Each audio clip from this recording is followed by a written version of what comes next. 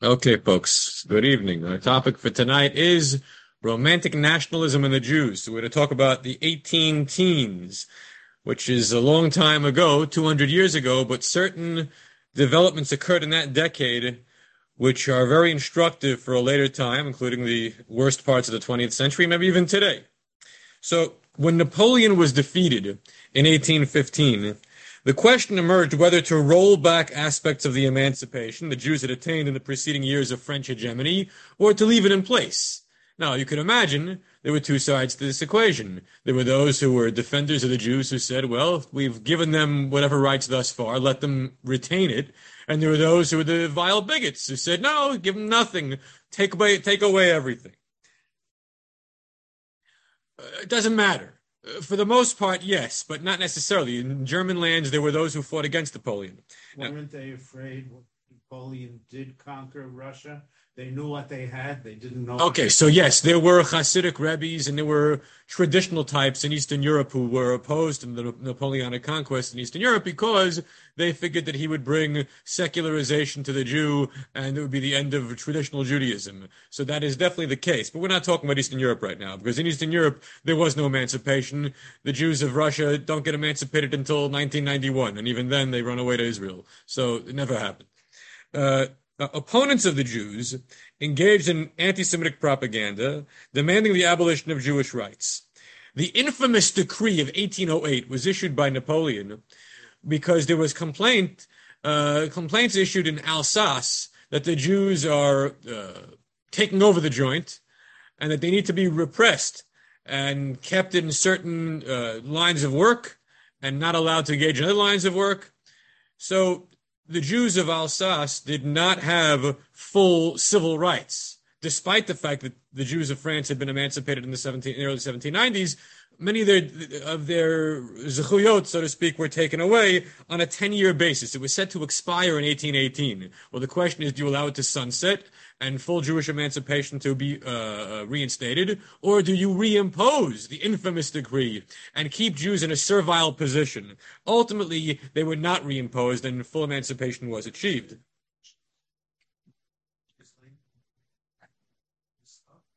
Well, the issue of bankers will see soon enough how that's a problem. Now, anti-Semitic types wanted to extend these decrees, but again, they were not. In Germany, the status of the Jew was repeatedly reconsidered as a revisionist mood took over among the political elites, and they tried to extirpate all forms of French influence. Remember, nobody likes to lose a war. And when you lose a war and you suffer change, imposed change that you wouldn't have wanted, and then you're able to beat back your opponent, what do you want to do? Take away from any vestige of political life that is reminiscent of your conqueror. So the Jews being emancipated was associated with French rule. Therefore, if I want to get rid of any sort of French influence, let's put the Jews back in the can. Very similar, like the Weimar situation of, we lost. Why did we lose? Stab in the back. It's instructive for 100 years later. Correct. Now, the Congress of Vienna tried to restore the pre-revolutionary status quo. Equal status was afforded to Catholics, Protestants, and Calvinists, but not Jews. Okay, no agreement could be reached about the Jews. It was decided to defer the matter for further consultation to be taken place at the Council of the Confederation at Frankfurt. And in the interim, it was decided that Jews would enjoy the rights that had been granted in the states. Later, that would be changed to by the states. What's the difference between in the states and by the states? In the states means Lamaisa, what have they had just recently? By the states means by the legitimate actors of the state, to exclude a temporary regime that has been deposed, which would mean that the by the states lashon is far more repressive for the Jews. Now, much more limiting. Several big cities already withdrew Jewish rights, including Frankfurt, Bremen, Lübeck, Hamburg. Many places did roll back rights for Jews. The ideological justification for abolishing these rights had to be developed in some new literature. So this course has been mostly about ideas, not so much about action on the ground. So let's address the issue of this anti-Semitic literature that is trying to justify the rollback of Jewish rights at a time of romantic nationalism. We're no longer in the era of rationalism, so the Enlightenment figures are no longer the dominant force. Who's the dominant force in the public discourse? People with big ideas about the nation. Some were, and some were on the other side. Jews fought on both sides. Now, historian Friedrich Roos of Berlin wrote the following work on the claims of the Jews to civil rights in Germany, and he denied it categorically. So they have their claims, we're going to deny them categorically. They don't deserve it. On what basis? So there was a deepening of national consciousness and a rejection of anything deemed foreign to German culture and history, and the Jew is seen as foreign. It didn't matter that some newly emancipated Jews had fought in German armies against the French. So, Teddy, you're asking, did they fight? Yes, they fought, including against Napoleon. But that doesn't matter. Now, think about, as I said, 100 years later, the Jewish World War I veterans from the Kaiser's army. What happened to them? So they got a little bit of respect in the Weimar era, and even some token respect in the Nazi era. But eventually, all the fighting for the Wehrmacht didn't do borscht. Okay, they were put to the gas chamber too. Yeah. I have great insults for the so-called. Yeah. One of them lost the leg. Uh-huh. They all went to raid. Yeah, that's what happened. So Christianity was seen as an essential part of the new German nationalism. So Roos says the following. A people cannot become a single whole except through the internal coalescence of all the traits of its character by a uniform manner of their manifestation in thought, faith, language, and devotion to its constitution.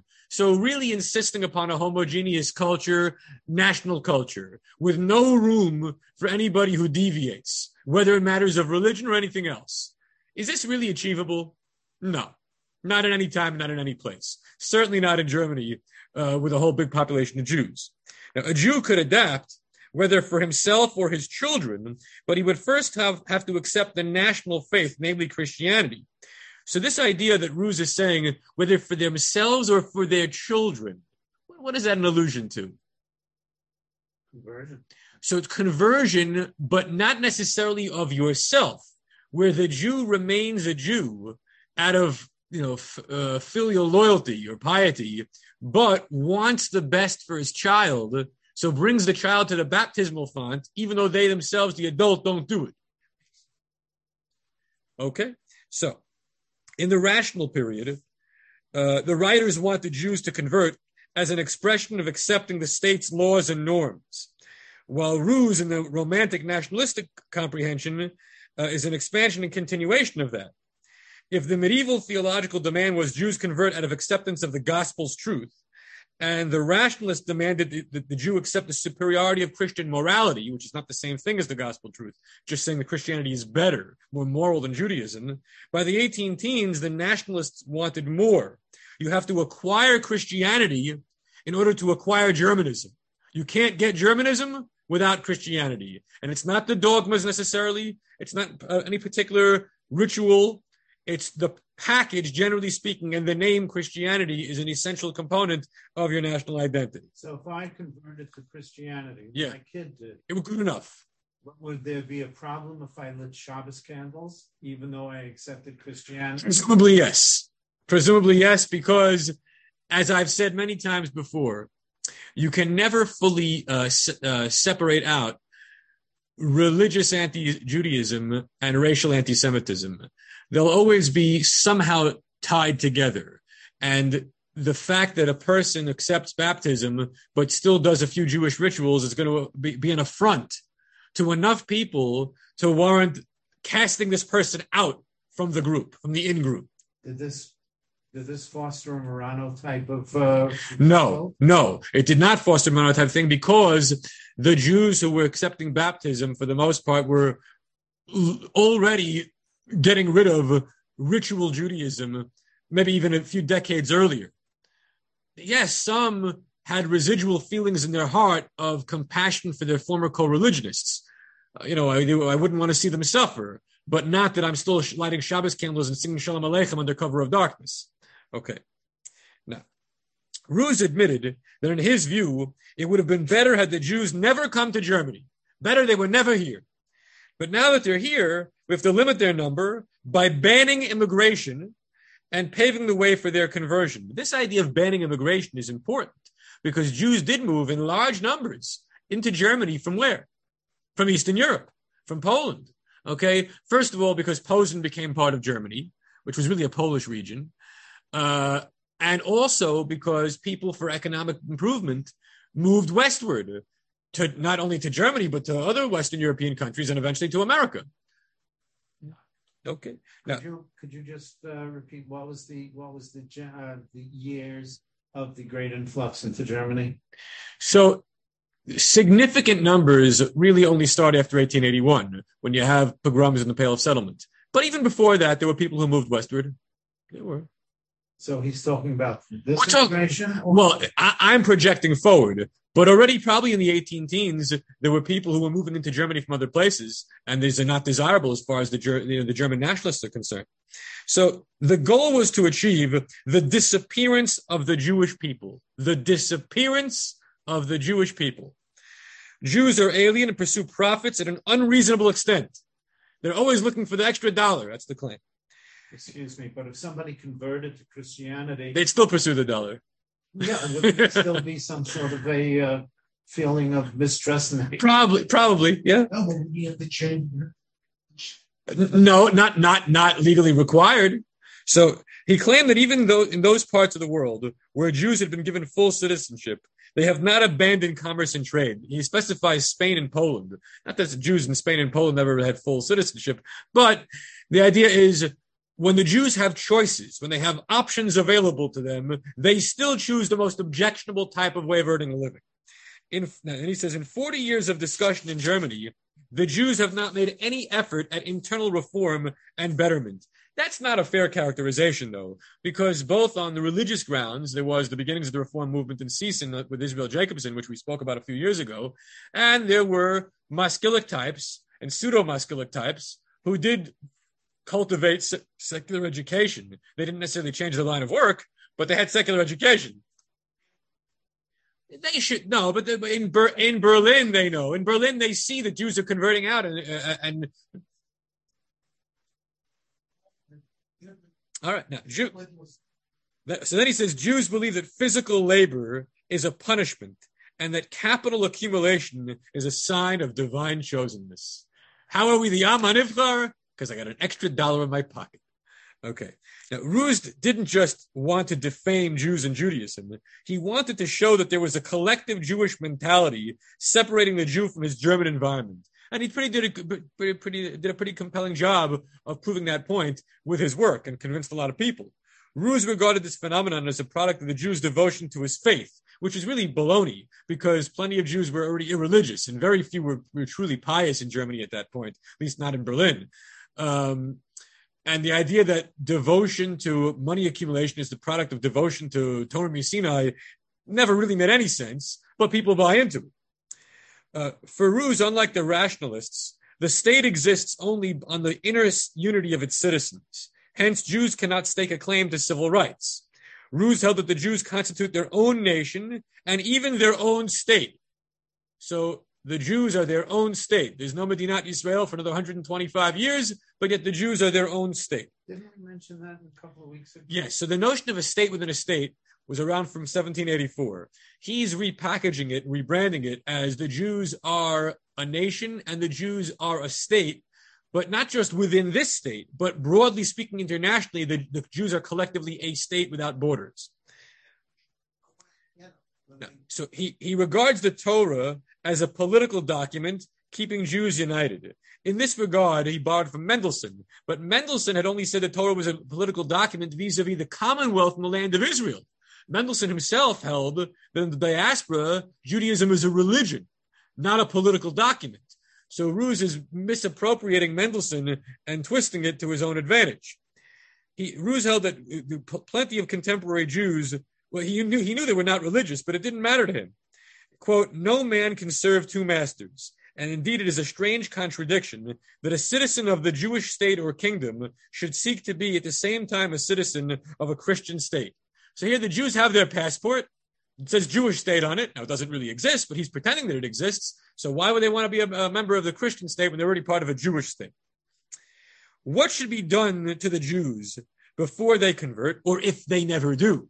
Now, that's the most important question that all these guys have to answer. It's one thing to pontificate about what ought to happen, but until it does, what do you do now? So put them in their former status, keep their numbers down, restrict their occupational profile. They can judge themselves, but hold no public office. They should wear special garments, like a yellow badge, pay a Jewish tax, but preserve their human rights. In other words, no concentration camps and forced labor and death camps. That's not going to happen. That's not on his mind. So how do you keep their numbers down without killing people? There are three ways. One, ban immigration. Two, prohibit the establishment of new families. This was a medieval thing. Let's say a father has 5 sons. How many of them can live in this town and marry and have a family? Only one. One family replaces one family. What happens to the other 4 boys? They go into the Luft. They go into the air. Get out. And lastly, encouraging immigration. Michener's Book of Texas, talking about the German immigration. Yeah. They had that situation where one son only was allowed to go ahead and work for the Don or whatever you call it. Yeah. It's a common method of keeping the undesirable population at a certain stable level and not growing with the ordinary population growth. But that was not limited to the Jews. Right. It could be done in any group. So, many Jews had acculturated by the 18 teens, and secularization had changed Europe. Ruse predicted that the distinction between Jews and Christians along religious lines would eventually go away. After all, many had dropped the mitzvot. But Ruse claimed that this is all superficial and that short of baptism, the Jew remained the eternal Jew. So even without Shabbos observance and putting tefillin every morning, even if you do none of that, you're still the eternal Jew without the baptism.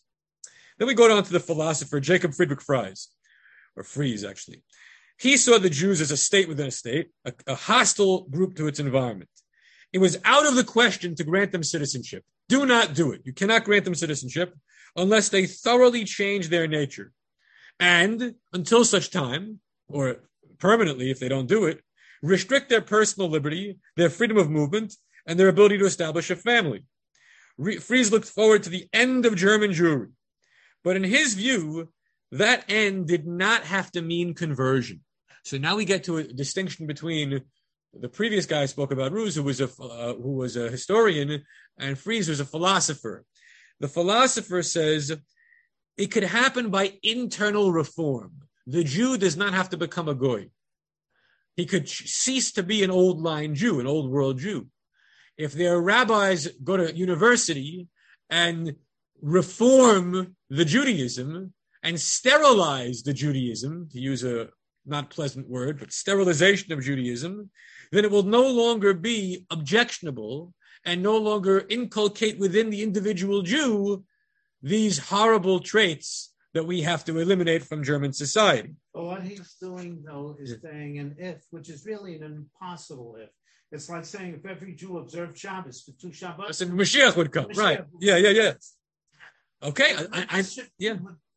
Assimilation. And this is really something that's against an assimilation by going ahead and restricting the freedom of the Jew. Right. So what these guys are all trying to balance is a desire for Jewish assimilation and acculturation with a fear that if it doesn't happen the right way, it'll have a pernicious influence on society.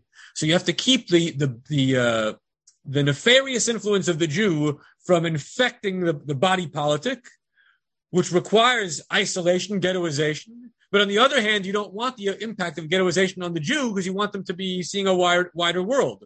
Well, what's the answer? You can't have it both ways. You're stuck. And nobody had the right answer. maybe, but I don't think people are looking at it from a frum point of view. They're looking at it from a standpoint of rights and economic opportunities. It's swallowed up. Yeah. Now, so Fries objected to religious dogma and ritual. He did not, however, oppose Christian emotionalism. Anti-Semitism, devoid of any real Christian element, can go further than Christian anti-Semitism. So this is a key point. If you're bound by some Christian notion of charity or the possibility of universal acceptance of Jesus, including by the Jews, then there are limits to what you'll do to hurt the Jew. But if you're not bound by any such Christian sentiment, if it's just purely secular and you don't like the Jews, what's stopping you from the worst excesses? Basically nothing. So Fries was worse than Ruse. At least Ruse thought that inclusion was possible when the Jews accept the Ashka, but Fries thought the Jews would be forever obstinate. And he sounds like he wants a pogrom or expulsion. I'll quote to you, "The scandal will not come to an end without dreadful acts of violence if our government does not halt the evil quickly and with great force." So this is a call to a pogrom, basically. And then, if our Jews do not wean themselves completely from the abomination of their ceremonies, rituals, and rabbinate, and do not adopt in theory and in practice ways of understanding and honesty to such an extent as to be able to merge with Christians in one civil society, then it would be the right to announce their loss of civic rights among us, to withdraw protection from them, as in the days of Spain, 1492, and to expel them from the country. Expel the Jews from Germany if they can't get their act together the way we see it. Then, widespread hostility to Jews did exist in the 18 teens. There was a fight over the status of the Jews in Frankfurt. So this is a major city in Germany where the Council of Confederation was meeting, and the local Jews in Frankfurt had paid 440,000 guldens to achieve emancipation in 1811. But the Senate of Frankfurt, after the ouster of the Napoleonic armies, rescinded that deal. So here the Jews paid 440,000 guldens, and what do they get for it? Nothing. It was 20 years worth of the Jew tax, all wrapped into one, paid at one time. So, what's going to be? Will the Jews have their rights or not? It's a debatable point. In the interim, wealthy Jews had bought fancy houses in prestigious parts of town and opened up high-end shops. So the world was changing. The Jews were participating in the upper reaches of society. Anti-Semitic propagandists said, within a few years, what's going to happen? Most of the Christian residents will become beggars, that the Jews will take over completely, and we, the true Frankfurtians, will become the underclass. Okay? All right, so it says, they'll kick us out of the land. Okay. Now, so Frankfurt will become a Jewish city, with Christians reduced to being caretakers in Jewish-owned warehouses. Jewish-owned warehouses. All right. Then he says their own advantage is that the only motive they pursue is profit. We shall get Jewish lawyers, Jewish judges, Jewish tax collectors, Jewish teachers, Jewish government ministers, and a Jewish dynasty of rulers. If we don't nip it in the bud now, all this is going to happen in very short order. There's a fear that the Jews are going to take over. The lowest stratum of society was projected to become the superiors, and they can't let that happen. So the Senate arguments against emancipation stress the foreign character of the Jew. They are guests in the lands of their dispersion, that their home is Eretz Yisrael, and wherever they are a foreigner. The Jew in England is not an Englishman. The Jew in Poland is not a Pole. The Jew in Sweden is not a Swede. They gave every country in Europe and said, whoever they're not one of them. Okay. So that's dual loyalty accusation. Not even dual. It's single loyalty, but not to here. Okay. Now, the claim that because Jews cling to laws that deliberately inhibit civic participation, the state has no choice but to close itself to the Jews, basically saying it's the Jews' fault. Their own halachot prevent them from interacting in having social intercourse with everybody else. So since they're refusing, we, the custodians of the state, will close the state to them. It'll be a two-way street. So it seems to be one blanket thought, because there are many, and I would guess many successful Jews who didn't follow the halachot. Right, of course. But they're not saying that. The fact that They're ignoring those people conveniently, yeah. Russia, Poland, you can be a brutal anti-Semite. Yeah. Kill and restrict. Right. You go to England, the Germans. You have to find a justification. You have to be elegant about it. Correct. Yes. A svara. Yes. Correct. Now, the thinking was that the Jews are a widespread hereditary band of merchants closely welded by faith. Think about that for a second. How do you understand your Jewish identity, your association with fellow Jews, the one sitting 3 seats over in shul and the one 500 miles away in another state? Your co-religionists, your mishpacha, extended family, you all meet at the Jewish deli. Okay, so we have our own way of thinking about our relationship with our fellow Jew. But what this guy is saying is that what are the Jews really? They're a hereditary band of merchants who happen to be welded together by faith. This reminds me of like an understanding of the gypsies. The gypsies are a wandering band of people bound together by, larceny. That's the way they're pursuing the Jews. Yeah. Now, arguments in the Senate against the Jews was that the very fact that the Jews were collectively engaged in political lobbying effort proved that the Jews were more loyal to each other than to society as a whole. Now, that is a brilliant circular argument. It's saying here, look what's happening. The Jews are lobbying for Jewish rights, but as a group, they're lobbying. Not as individuals, which means what? They're loyal to that group, more so than to the state. It's hard to argue against that. There's a lot of truth to it, but it's very circular. All right. Okay, listen. Blaming people for what they do wrong when they're in power is one thing, but this argument is a very potent argument. Look, the Goyim are going to see what's happening. They see that Jews band together in pursuit of some political objective, namely their own emancipation. But they're not doing it as isolated individuals. They're doing it as a collective. So it must be that that's where your loyalty really lies. Isn't the political animal where you do lobby for something consists of a group, whether you're Jewish, whether you're black, or right? You could say this about any subgroup of society. Yeah. Sure, and sometimes with more than a kernel of truth about it. Now, anti-Semitic voices further noted that Jews all over Germany were watching the events in Frankfurt as if they all had a vested interest in the outcome. Now that's okay. So this is another important point.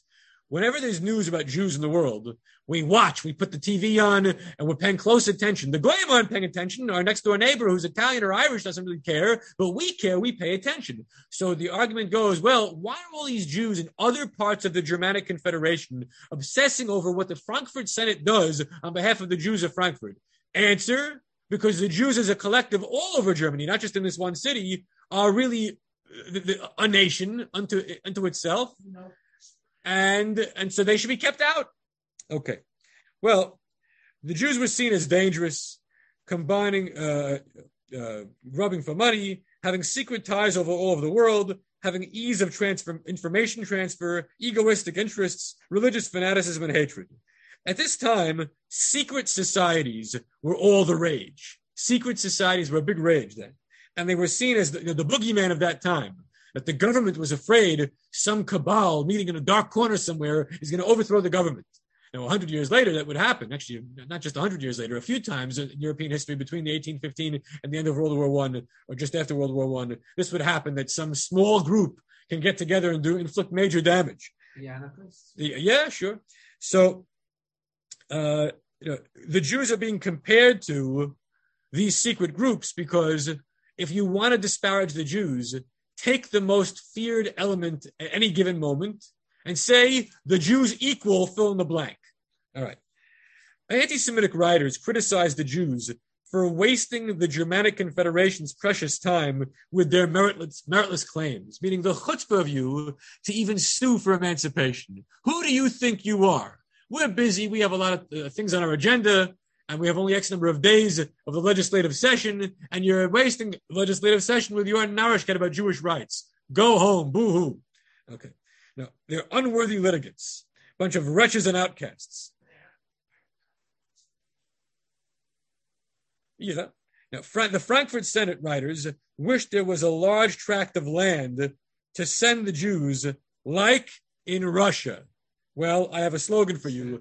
Resettlement in the East. Code word for death. Resettlement in the East. Here we're saying, we wish we had a tract of land somewhere over there to put all these people. We don't. Well, 120 years later, they would. Okay. Or a return to Palestine by negotiating with the Ottomans. So this is a pie in the sky idea. No way it was going to happen. It's 1817, not 1917. And we're not dealing with Arthur Balfour here. We're dealing with Germans 100 years too early. Get rid of them and their troubles in one stroke. Okay, so the next writer of significance is Ludolf Holst. Holst wrote of the Jews of Hamburg. So now we're switching from Frankfurt to Hamburg in 1818. And he had been away from Germany for about a decade because of his anti-Napoleonic views. He was exiled basically to Lithuania. And he came back. And so he says the Jews are corrupting commerce by hawking, by clipping coins, by trading in so-called paper, by performing fictitious banking transactions, by importing shoddy goods, by importing expensive goods, and ruining the livelihood of local merchants. So all the real contemporary troubles are blamed on the Jews. These are all real things, but who's guilty of them? Yeah, sometimes it's a Jew, sometimes it's a Goy. Anybody can be guilty of these things. So who do you say is guilty? The Jew. Spiraling prices, unemployed artisans, the pursuit of luxuries by the super wealthy, the decline of morality, and the increase in the number of orphan asylums. All this because the Jew. No evidence is offered, but then again, none is needed. You need to make an accusation. It doesn't have to have much merit. Okay, yeah. Now, Holst compared the fate of the Jews 50 years earlier versus the present and did the same thing concerning the Gentiles. This was his most powerful argument. And this is where everybody pay attention.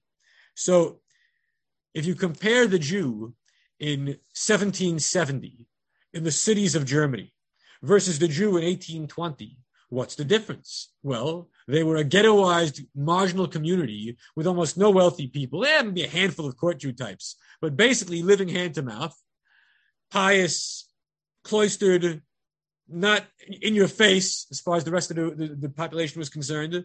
And the Goyim like that. Good, keep the Jews in the margin. By 1820, the Jews are buying fancy houses. They're opening up fancy shops. They have an outsized influence over the fate of the economy.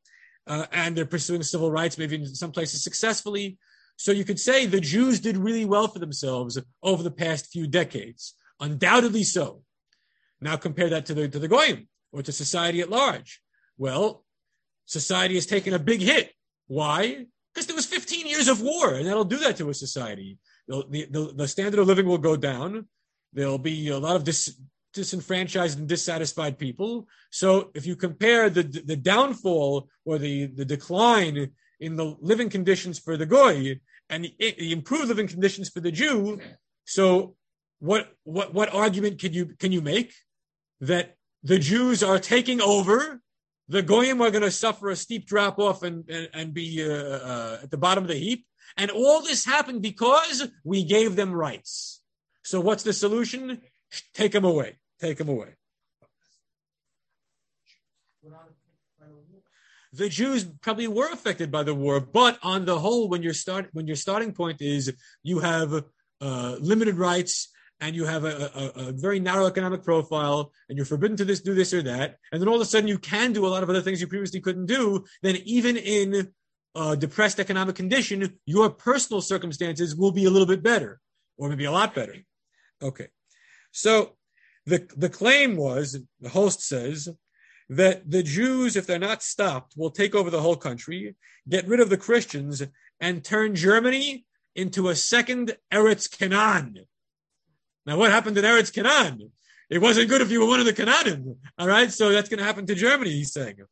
Now, instead, the Jews should be forced to remain within certain specific limits and not get uppity, lest there be a violent backlash. A violent backlash. So again, another writer is talking about how, well, if it doesn't go our way, there'll be blood in the streets.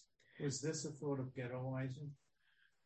So maybe, but it wasn't even so much about the residential pattern, so much it was about economic opportunity and political rights. Living space was a comparatively minor concern. So Gottlieb Helwig Merkel, not related to Angela Merkel as far as I could tell, he had been away for a while, and he wrote how the Jews increased their wealth at a terrifying rate, while the Germans had suffered political disaster and diminished stature. The Jews made their gains at the expense of other citizens. The proliferation of Jewish shops had driven up rents astronomically. It used to be you could rent a little shop and open up a store, but now the Jews are here. So all of a sudden you're paying 3 times as much. Nobody can afford anything. The entry of Jews into the book trade flooded the market with unlicensed printings, he claimed. Jews were buying up estates of the nobility on the other side of the river, the summer homes. Once again, a smattering of facts and a lot of exaggeration. Merkel had been enlightened in 1800 and had called for Jewish emancipation. But now, following the romantic nationalist mood, he reversed course. This happened to a lot of people. They went whichever way the wind was blowing. You drop a few leaves, you see which way it goes, and you follow the wind. All right. The European countries are Christian, he said. The countries are Christian. Simple as that. Jews are entitled to concessions, but not rights. Concessions, but not rights. This is the exact opposite of what? Of Washington's letter to the Newport congregation, which we learned about a couple of years ago, 1790. That why do Jews have rights in America?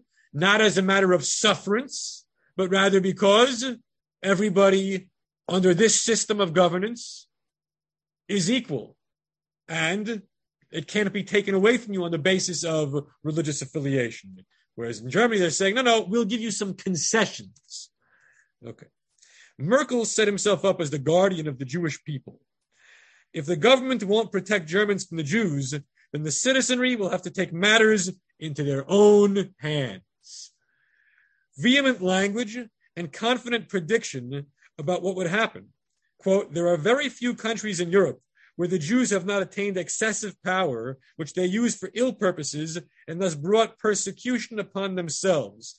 Basically blame the Jews for anti-Jewish violence, that it's going to happen and it's their own fault.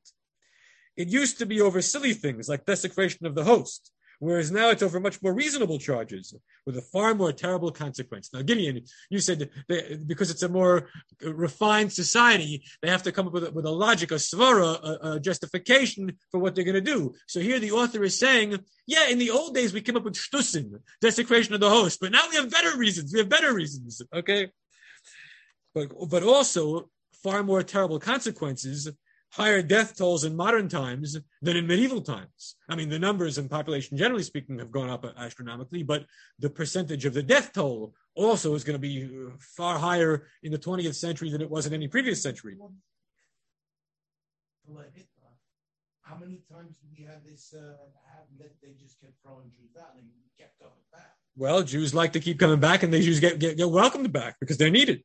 Okay. I noticed that even though you're talking about a non-religious reason for anti-Semitism, yes, when you're going back 3,000 years, no matter what the reason is, you still have a pattern that was set. If you're saying it's for religious reasons, or if you're saying it's for not religious, or if you're saying you're going to go ahead and get to the point where you're going to be anti-Semitic. Yeah, sure. And you're just not you're just changing the right. So in the chat, Dave, we're talking about 1816, 1817, 1818. That's what the year we're talking about. Okay. So warnings of popular indignation were intended to goad the authorities into halting the progress for Jewish rights and possibly rolling them back. Meaning, why are these writers saying, well, if the government doesn't do anything, we're going to start pummeling people in the street? They're trying to get the government to do something because the government doesn't want to have street violence. The governing authorities don't like when things get out of hand because they don't know how it will end, and if their own control over the state will be lost in the process.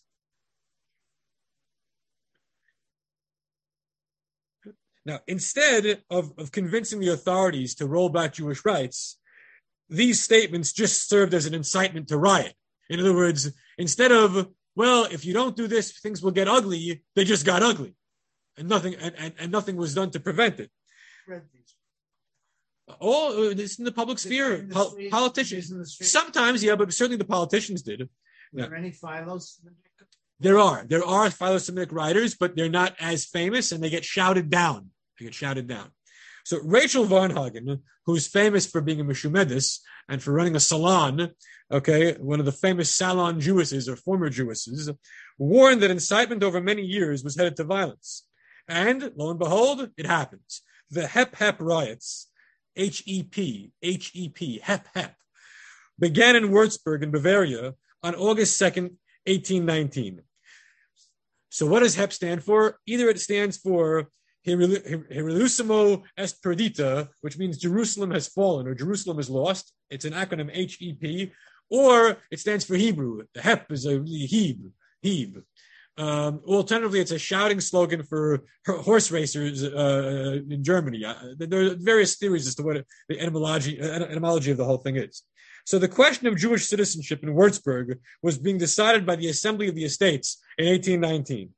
Theodor Schwering wrote a screed against Jews, in which he said the districts in which the spirit of Jewish violence and corruption have not reached are the happiest. In other words, where is it good in the world where there are no Jews? Professor Sebald Brendel, a devoted liberal, so here we're getting to the Philo-Semites, announced that the soon publication of a book refuting Schwering and calling for full rights for the Jews. So when it's announced in a newspaper that, some prestigious professor is writing a pro-Jewish book, well, that's not going to go over well with some of the masses. So harassment of Jews began with the cry of Hep Hep.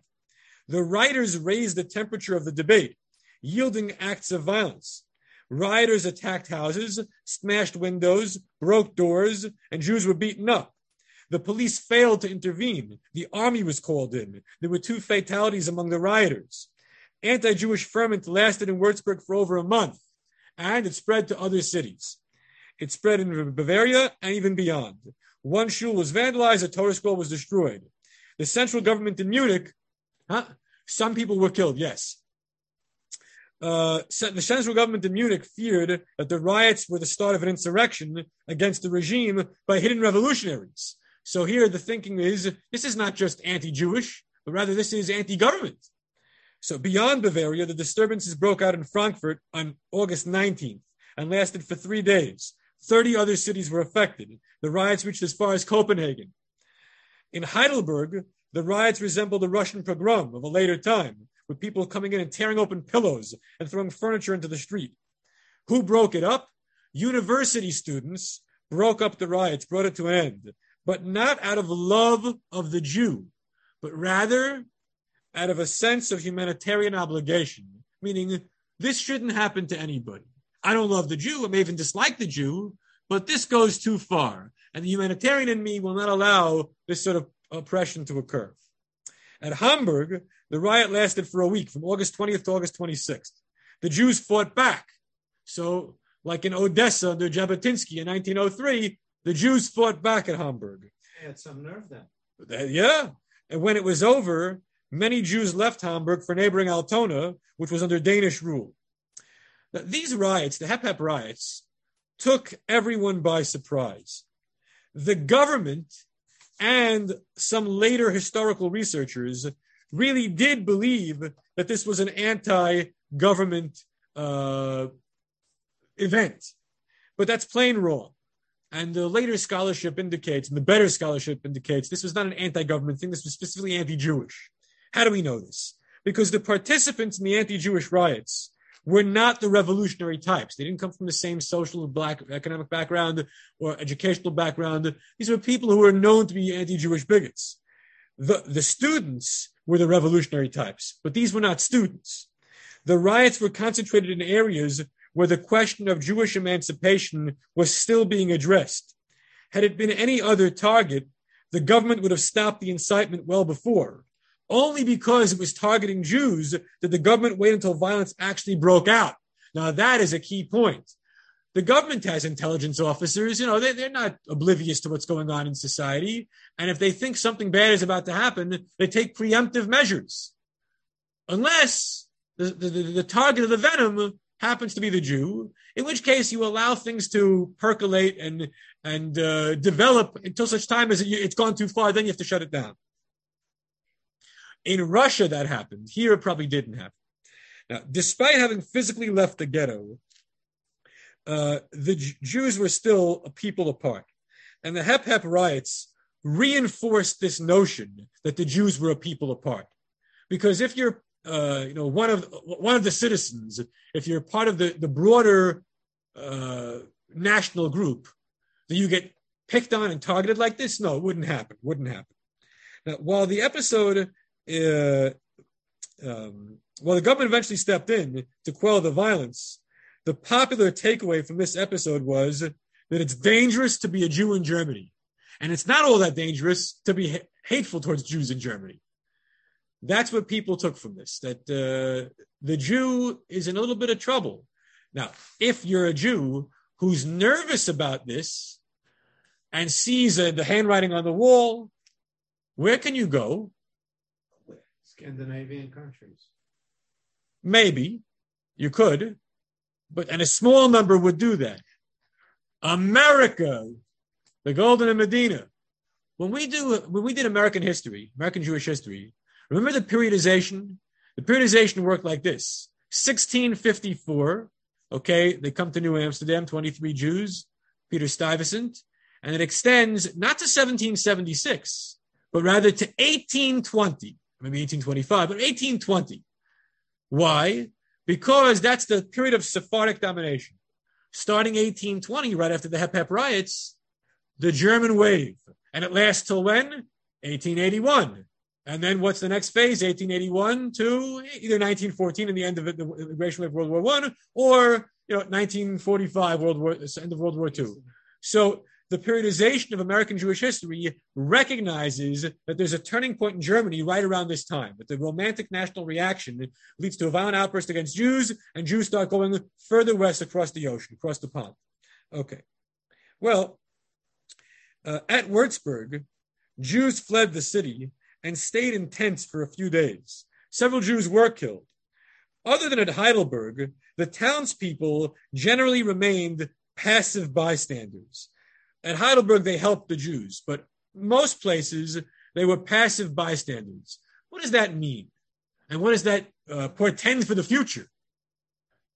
It's a willingness of the broader population to allow the most hate-filled to act on their hatred without interference. Okay. Yeah. Now, Jewish elites and acculturated types largely ignored the riots because it didn't affect them. And there's a quote from Rachel Varnhagen that I want to read to you. A second, if I can get it quickly.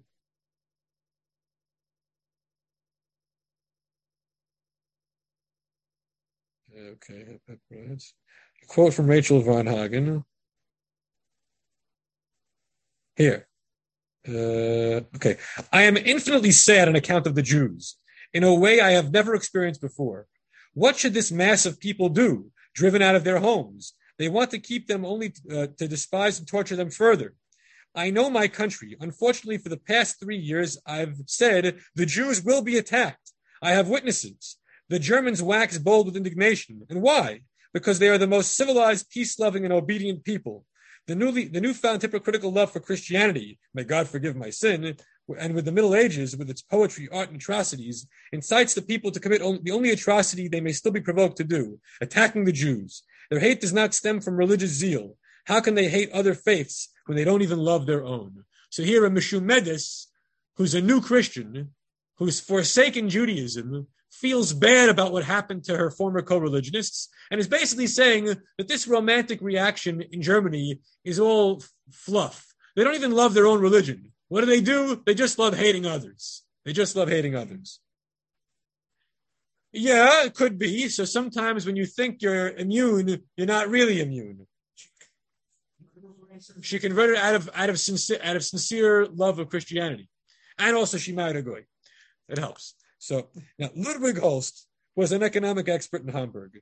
And the Hep Hep at Hamburg began in the coffee houses frequented by the Jews and then spread. What are the Jews doing in coffee houses? Drinking treif coffee. Okay, so this wasn't Starbucks with an OU on it. What's going on here is this: people don't like the fact that a place of social gathering has been infested by the Jew sitting there, not with his laptop, because this wasn't 2019, it was 1819, but the functional equivalent of the Wi-Fi of 200 years ago. They're talking, and what is a Jew doing in the coffee house? So stone the coffee house. Yeah. Now, the Hamburg Senate knew that these were planned riots over economic competition. They feared what the riots might mean for the city's commercial reputation. When they threatened to shoot protesters, the riots subsided. So you break out the guns and say we're going to use them, and the rioters calm down. The riots had little support in Hamburg. The goal was to restrict Jewish occupational choice. So, the ultimate outcome of these hostilities was not the deaths of many Jews and did not necessarily change the government's opinion about the matters of Jewish emancipation.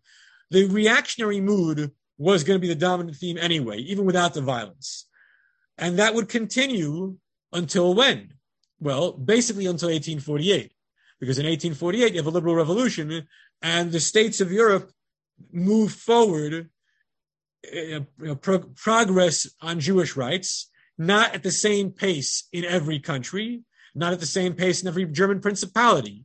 But after 30 years of conservative reaction, eventually, there'll be some steps forward on emancipation. So tonight's session was really all about how does an intellectual world justify reversing the humanitarian trend? And the answer is they come up with their answers. They come up with their explanations, whether it's that Christianity is an essential part of the German identity, or the schmutz, the Jews are guilty of this, that, other crime, or the man on the street just doesn't want it, and we're willing to use fisticuffs to make it happen. Okay, so those are some of the takeaways from tonight's session. So I'll take any questions. I'll open up the chat, open up the allow participants to unmute themselves. Oh, one second. Okay. Hello? Yeah. Hi. Yeah. How are you? Yeah. Questions.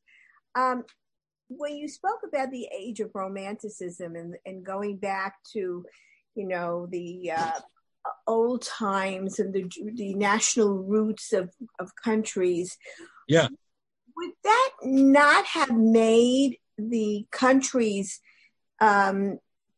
sympathetic to any beginnings of Zionistic kinds of feelings? Yeah. Okay. So we mentioned that tonight that there was a brief flirtation with the idea of sending the Jews back to Palestine. This is something that happens in Germany. It happens in Poland in a big way. It happens in Hungary eventually. Almost every anti-Semitic reactionary regime in Europe before the Shoah, at some point or another, thinks to themselves that we can eliminate our Jewish population, which we don't really want, by sending them back to their ancestral homeland. And then what happened? It deflates. Yeah. It deflates. In other words, it's a flirtation, but it doesn't come to any kind of fruition. Well, let's think about it realistically. It requires Jewish effort to make this anything close to a reality, which means that in the pre-Herzl era, it's nothing. In the post-Herzl era, it can become something. And certainly by the 1920s and 30s, when there's a yishuv that already has a Balfour Declaration and there's 200,000, 300,000 people, and they're building up a population, then it's very real. So by the 1930s, when the Eastern European countries are thinking about getting rid of excess Jews, this is a serious thing. So, but at the very, very beginning, in the 1820s, let's say, or the 18 whatever, they weren't worried about what the Arabs or the citizens No. thinking. But that was only later. At the beginning, in other words, I think maybe the Jewish population sort of missed their mark because there was a slight momentum. Well, yeah, but the Ottomans would have to acquiesce, and they, generally speaking, were not interested in doing anything for the Jews. I see. Okay. All right. Anybody else? Was there a significant difference in the reaction in Catholic versus Protestant Germany? At this particular time, in the post-Napoleonic era, the answer is no. In an earlier time, the answer would have been yes. With the Catholic perspective being surprisingly more moderate than the Lutheran one. But you said that they didn't like the Jew because the Jew was money hungry. He was the merchant, etc. They were afraid of being displaced. But wasn't there some kind of philosophy in Calvinism that spoke about predestination and yes, in Calvinism, there's 120,000 people who go to heaven, and everybody else is doomed. So there's predestination. There's nothing you can do about it. It's a pretty silly theology, if you don't mind me saying so. It's depends if you're 120,000. They didn't lash out against the Calvinists for having that kind of. No, so the Calvinists were able to secure for themselves equal rights with the Lutherans and the Catholics. But the Calvinists didn't get. No, they didn't have trouble. No, not in Central Europe in the 19th century. At an earlier time, yes, because of the peculiarities of their theology. But by the 19th century, everybody was on an equal playing field, except for the Jew. But still, the Jew was left behind. Yeah, well, it's because the sentiment was hostile to the Jew. Okay, we're going to stop here. See everybody next week. Take care.